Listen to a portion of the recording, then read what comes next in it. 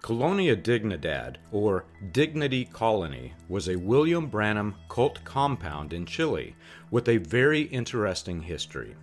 Shortly after William Branham established multiple offices in Germany, about the same time that message cult leader Jim Jones of People's Temple started spreading William Branham's apocalyptic fears and moved to South America for the first time, message cult leader Paul Schaefer moved to Chile and began setting up the commune. By 1963, 230 message believers had migrated to Colonia Dignidad. From there, the history became very dark and has been the subject matter of several movies and documentaries.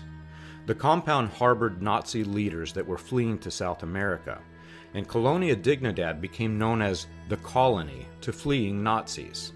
The CIA and Nazi hunter Simon Wiesenthal claimed to have evidence that Hitler's angel of death, Joseph Mengele, spent time in the Message commune. Message believers in Colonia Dignidad began torturing and killing everyone from opponents of the current political regime to children who disobeyed Branham's cult rules. Worse, the Message believers in Chile were manufacturing and stockpiling weapons of war.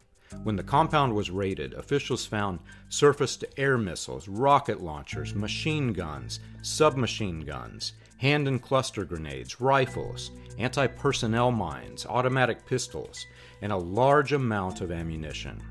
As the investigation continued, officials found sarin gas and learned that the Message believers were manufacturing chemical and biological weapons. Also found were 500 files on people who had been assassinated in Chile, from political leaders to entertainers. One file had the name John F. Kennedy on it, and inside were 2 bullets of the same caliber that was used by Lee Harvey Oswald in the assassination of JFK. You can learn this and more on william-branham.org.